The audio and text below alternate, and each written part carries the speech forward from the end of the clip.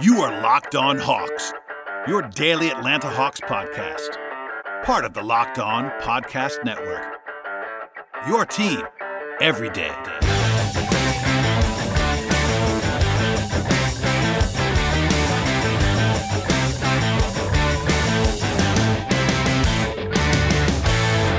Hello, friends, and welcome to episode 482 of the Locked On Hawks podcast.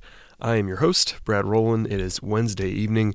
I might sound a little better, maybe, than yesterday's podcast, so please be patient with me as my voice tries to make it through yet another game. No days off here on the Locked On Hawks podcast unless something crazy happens. So here we are fighting through it, and the Hawks did have their winning streak snapped at 2, with a loss to the Charlotte Hornets by a final score of 108-94 on Wednesday evening. It was more competitive than that for most of the night until it sort of got away from the Hawks late in the game. A couple of just things to hit on before we start talking about the actual game itself is that there were some injury concerns and some injury considerations in the spot for Atlanta. Kevin Huerter actually entered this game with a back strain. He was questionable. Huerter actually did make the start and played a full workload, so it looks as if that was not a concern for him, but something to at least keep in mind and monitor moving forward. But Jeremy Lin, also listed as questionable early in the day on Wednesday with an ankle injury, ended up not playing and was not available in this game. That was he was sort of a late scratch with that ankle injury, something that I didn't think too much of, honestly, and I'm not even sure if I mentioned it on yesterday's podcast, but Lin, and watching it again, it seemed to land wrong late in the third quarter, suffering the ankle injury. He did come back in to the game on Tuesday, but Lin was unable to go here. I think it's one of those things where, considering he was listed as questionable pretty late into the day, I'm assuming it was probably a close enough call where he might be back in the near future. With that said, the Hawks definitely needed him in this game, and part of the issue, something we've been talking about dating back to the summer, is that only carrying 2-point guards is perilous, because if you have this kind of one game injury, it can really mess with your chemistry, because the Hawks have guys that can function sort of in a motion offense as the point guard, but at the same time, nobody's the same as Jeremy Lin on this roster in terms of playing behind Trae Young and even alongside him and all that fun stuff. So the loss of Lin was significant here. Lloyd Pierce talked about that after the game. It was very evident that the Hawks needed him in this game. I'm not sure they win it with Jeremy Lin, but it certainly would have been a little bit closer given the way the offense performed in the second half. So just something to keep in mind there as well, and keep an eye on to see if Lin is able to play, because the Hawks are back in action on Friday in Oklahoma City. That'll be the next time that they're available, so we'll see how he fares in terms of his recovery from an ankle injury. But again, the questionable designation early in the day, probably a good sign for Jeremy Lin, even if he was not able to go in the spot. The other rotational thing to hit on here is that Alex Len actually had a DNP coach's decision in this game. I assumed and sort of talked about this during the game on Twitter. I also asked just to make sure that he wasn't injured, and was told during the game that he was not injured, and Lloyd Pierce said the same thing after the game. But the Hawks were just playing smaller in this game. Basically, they were playing a switching scheme defensively, and the Hornets only played really one true center in Cody Zeller. So Pierce was actually asked after the game, I believe by Kevin Chouinard up in Charlotte, about the deployment, the non-deployment of Len, and he seemed to indicate that it was basically because of the fact that Charlotte sort of dictated things with their small ball in the first half.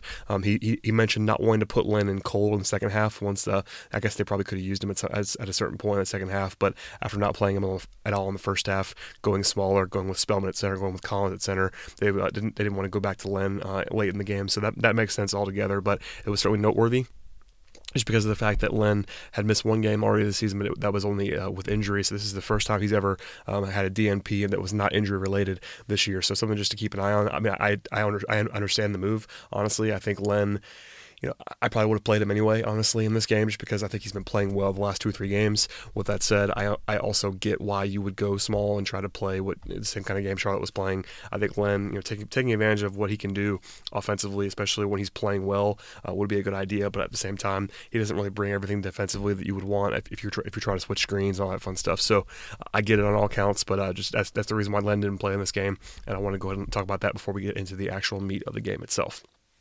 Now we'll talk about the game here. A lot of fouls from the Hawks, especially in the first half, especially in the first 5 minutes of this game. The Hawks only committed 25 fouls, but 5 of those 25 fouls were in the first 3 minutes and 30 seconds. There were 3 fouls in the first 93 seconds. That was something to keep in mind because Taurean Prince got 2 early and then came out of the game. Actually got a technical foul seconds later than that too. So he was responsible for 3 whistles in about the first 3.5 minutes of the game or so.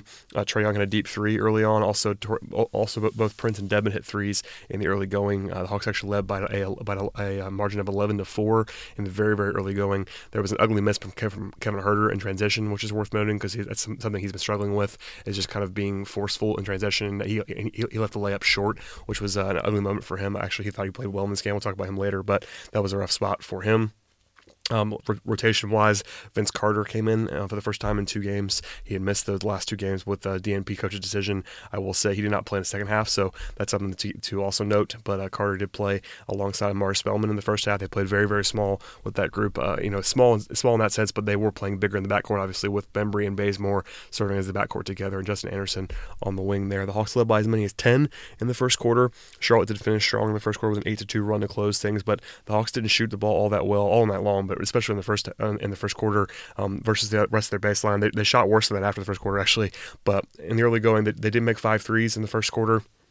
And they had 5 offensive rebounds, and that allowed them to stay afloat before the end of the first quarter, even though they were not shooting the ball well, to still have a 4-point lead. They played good defense in the first quarter as well. But from there, it was basically a lot of Hornets from the end of the first quarter on. Honestly, it was the Hawks actually took a 10-point lead early in the second, but in a flash, it was a 17-4 run by the Hornets to take their first lead of the night.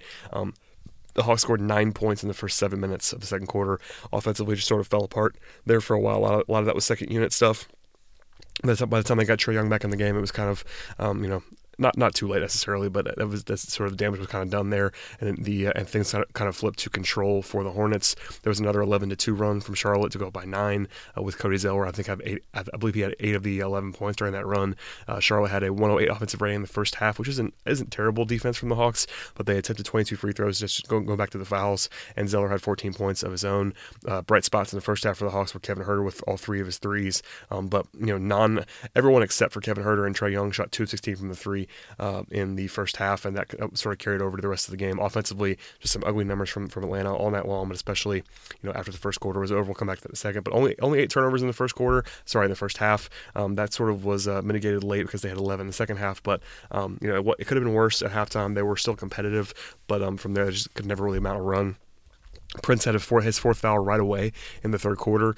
He did stay in, so credit to Lloyd Pierce for not panicking there. And actually, Prince had 7 straight points, probably the best stretch of the game right after he got his 4th foul. So credit to Lloyd Pierce for some patience on that one. Trae Young threw an absolutely absurdly impressive left-handed hook pass to Prince for one of those threes that he had. Hit him right in the hands. It was one of the best passes of the game, sort of subtle in some ways, but just the force that's out there. I think that's a pass people might not find terribly absurd unless you watch a lot of basketball. It's just not a pass you see very often. So to see Young throw that one, there's usually 1 or 2 of those a game that he just throws that are kind of crazy, and that was one of them in this spot. They never went back to Vince Carter. It was actually Justin Anderson playing the 4 a little bit in the second half alongside Amari Spellman at the 5. They also went with Kevin Huerter back in the Anderson role that he was playing in the first half, went a little bit smaller there. That was a lineup that actually played pretty well, honestly. But after the Hawks climbed back in it a little bit, there was a 10-1 run from the Hornets to go back down, to put the Hawks back down 11, and from there actually got to 17 in a hurry with that carrying over to the fourth quarter, and that was kind of the end of that. Honestly, in retrospect, there was a bad moment from Taurean Prince early in the fourth quarter when he just completely blew a defensive coverage, allowing Tony Parker to go all the way to the rim for a layup in transition. That prompted an immediate timeout from Lloyd Pierce, who was not very happy with his starting small forward, and with good reason, honestly, because that was a really bad moment from Prince. To go back, and at that point, the Hawks were down 13, became 17 in a hurry, and from there was the final dagger was a Jeremy Lin corner 3, Jeremy Lamb corner 3. That's a very similar name, so my apologies, but Jeremy Lin hit a corner 3 to go up by 22, I believe, at that point in time, and that was kind of the end of that. The Hawks, after the first quarter was over, and honestly, the entire game was not good shooting-wise for Atlanta. But after the first quarter was over, Atlanta shot 32% from the floor and 19% from three, and they had 14 turnovers in the final three quarters, and that's going to not get it done really any time. Pierce did say after the game that they quote ran out of gas in his mind, end quote, and he also emphasized that he thought the team was too easy to guard in this game. A lot of that's just being without Lynn on the second unit, but even the first unit was not particularly explosive in this game. Young actually was pretty good. We'll talk about him later.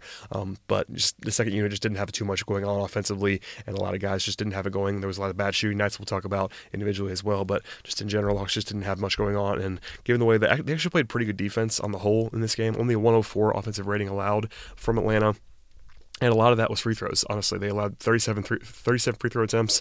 That was the second highest total of the year for Charlotte. Their previous high was their high was 41, but close to that. Charlotte didn't make a ton of shots. Kemba Walker was 6 of 19 from the floor. Didn't really have it going in a big way here. But Lamb had 22 points. Zeller had 19 points, and that was enough to sort of push Charlotte over the edge. So offensively, a bad night for Atlanta. Defensively, actually a pretty reasonable one for the most part. A lot of that was the fourth quarter. Sort of there was some garbage time in there, but still a decent defensive performance from Atlanta. Just not enough offense to sustain and pull off an upset on the road against a team that's much, much better than the Hawks are at this point in time.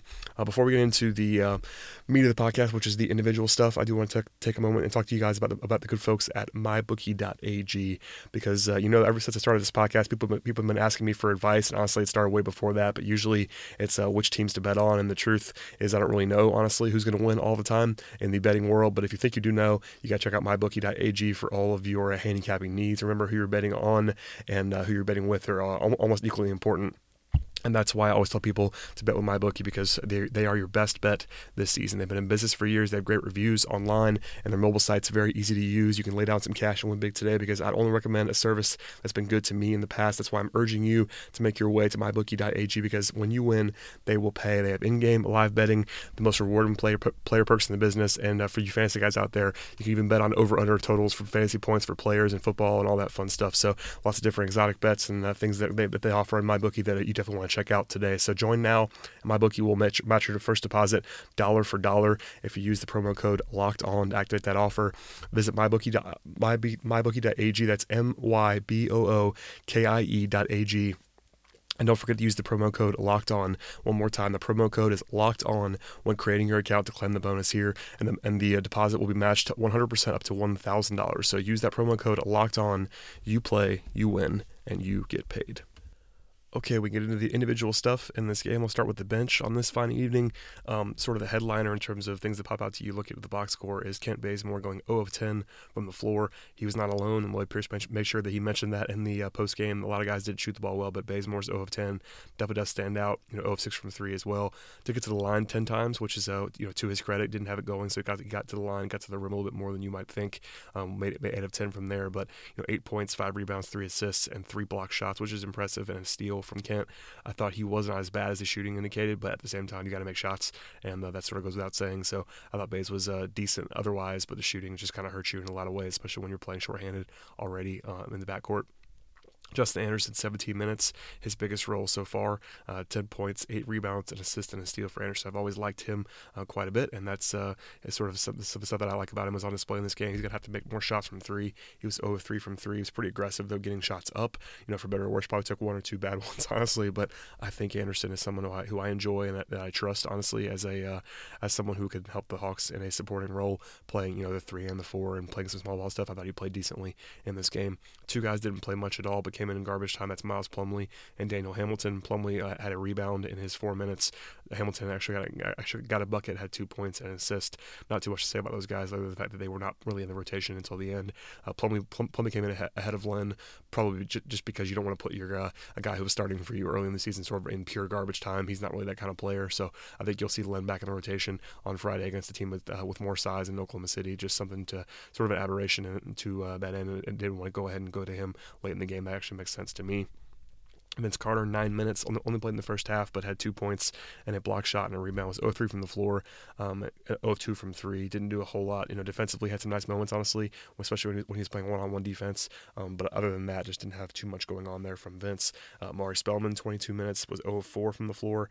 Actually, I tweeted this as well, but 0-17 combined from Carter, Spellman, and Bazemore. That's a rough recipe, and that also included 0-11 from three. So pretty rough from those guys there.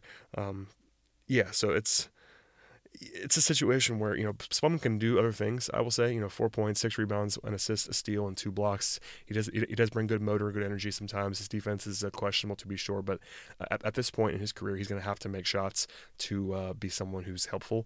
I think his defense was actually pretty good compared to his baseline. There were some nice moments from him defensively in this game, but because I think a lot of his value offensively comes from his jump shot right now.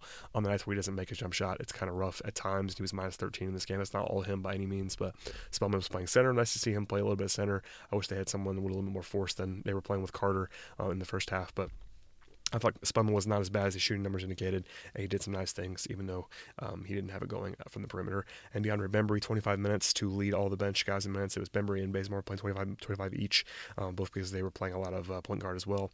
8 points, 5 rebounds, an assist and a steal for DeAndre. Had 4 turnovers, a couple of nice finishes around the rim. Wasn't perfect in that way, especially, but defensively had his usual typical pretty good game, but offensively sort of was at the helm of some of the ugly offense in the second half. It's not really his fault. He's probably not someone who should be playing a lot of point guard, but he also, between him and Bazemore, they're the best options on a night when Lim was not around. So, I think Pierce said that, it sort of alluded to it. It's kind of a tough spot for Bembry, moving him to a different role, kind of changes everybody else's role as well. And going back to Lim, they needed someone there. Obviously, Lim's been great, but just having a third point guard would have been helpful in this game, obviously. But just something you have to take into consideration. And I think if they were to miss Lim long term, they would probably bring Jalen Adams up. But even then, I said this before, I'm pretty sure they would still go with Bazemore and Bembry before Adams, just because at the NBA level, Adams is not really ready to do that. So hurry back, Jeremy Lin, is what I would say about that.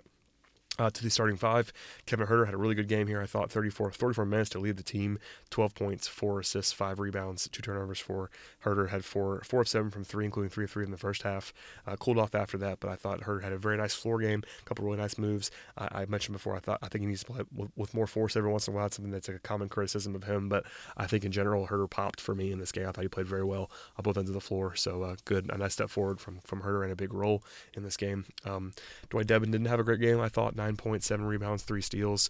He wasn't absolutely terrible by any means, but I thought he was sort of below average for him. 4 of 9 from the floor, 1 of 5 from 3. Had some rough struggles defensively, especially against Cody Zeller when he was sort of going off.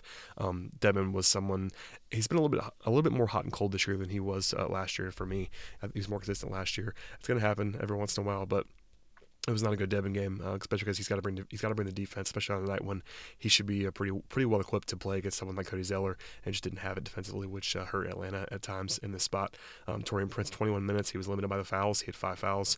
Did have some nice shot making at one point in time, but defensively was bad in this game, as he often is. But especially, I thought that was sort of popping off the page to me. I mentioned the one issue earlier that was sort of the most flagrant, but didn't really have a very good game overall. The fouls were weird. The technical foul from the bench was weird. He did make shots, which is helpful. He had 12 points. He was one of the only guys making shots in this game, so that was very helpful. But other than that, he didn't have too much going on. John Collins kind of struggled a little bit, at least by John Collins standards. 9 points, 10 rebounds, 4 assists, and a steal in 31 minutes. 3 of 10 from the floor, 0 of 3 from 3. So he just didn't make shots from 3, which is going to happen. He's not a great shooter at this point in time, but I thought Collins was okay. He just didn't have a dominant game by any means. They probably needed him to be dominant, given the way that everything else was going on, which isn't his fault by any means. And finally, Trae Young, 28 minutes, 7 of 19 from the floor, 3 of 9 from 3, 18 points, 4 assists, 2 steals, and a block shot, and 5 turnovers for Trae. He was better in the first half than he was in the second. He sort of ran out of gas too, it looked like, but 7 of 19 is not going to get it done most nights, but not terrible efficiency. Did have a couple nice deep threes, and 3 of 9 is not anything to write home about, but now that he's sort of turned the corner from the absolute wretched slump, it's been a little bit better from a shooting perspective. He had a really nice catch and shoot 3. It kind of gives you more confidence when you see him catch that catch and shoot from a reasonable range. It's usually going in, and that's a pretty good sign. Other than that, some nice passes, but defensively, he competed a little bit here. He had a nice it was actually right after he got beat pretty badly. He got sort of fired up and took it to Tony Parker at one point got a steal and threw it off him for a save and a nice turnover created. But most of the time it's bad from defensively, but you will see at least some fire from him defensively, and that's very helpful. So that'll do it for today's podcast for the most part. A 14-point loss. The Hawks were 12-point underdogs, so nothing crazy there. And it was actually closer than that most of the game. They just kind of ran out of gas. They have a day off on Thursday before, I guess not really a full day off. They have to travel to Oklahoma City, but we'll see old friend Dennis Schroeder in that game on Friday night against the Thunder, who are playing very well right now, especially defensively. So that's definitely a tough matchup. The Hawks will not be seen as favorites to win that game by any means. So we'll see how they handle that matchup. But not a bad start to the road trip when you talk about splitting this back-to-back. That's probably as good as you can probably ask for Atlanta. So, and then they've still won 2 of 3 if you want to be optimistic, but we'll see how they look moving forward on Friday. It's a tough matchup. We will have another podcast hopefully between now and then if my voice holds up. If not, we'll come back after the game on Friday night and we'll talk more then. So please stay tuned, please subscribe to the podcast, and we'll see you guys in the very near future.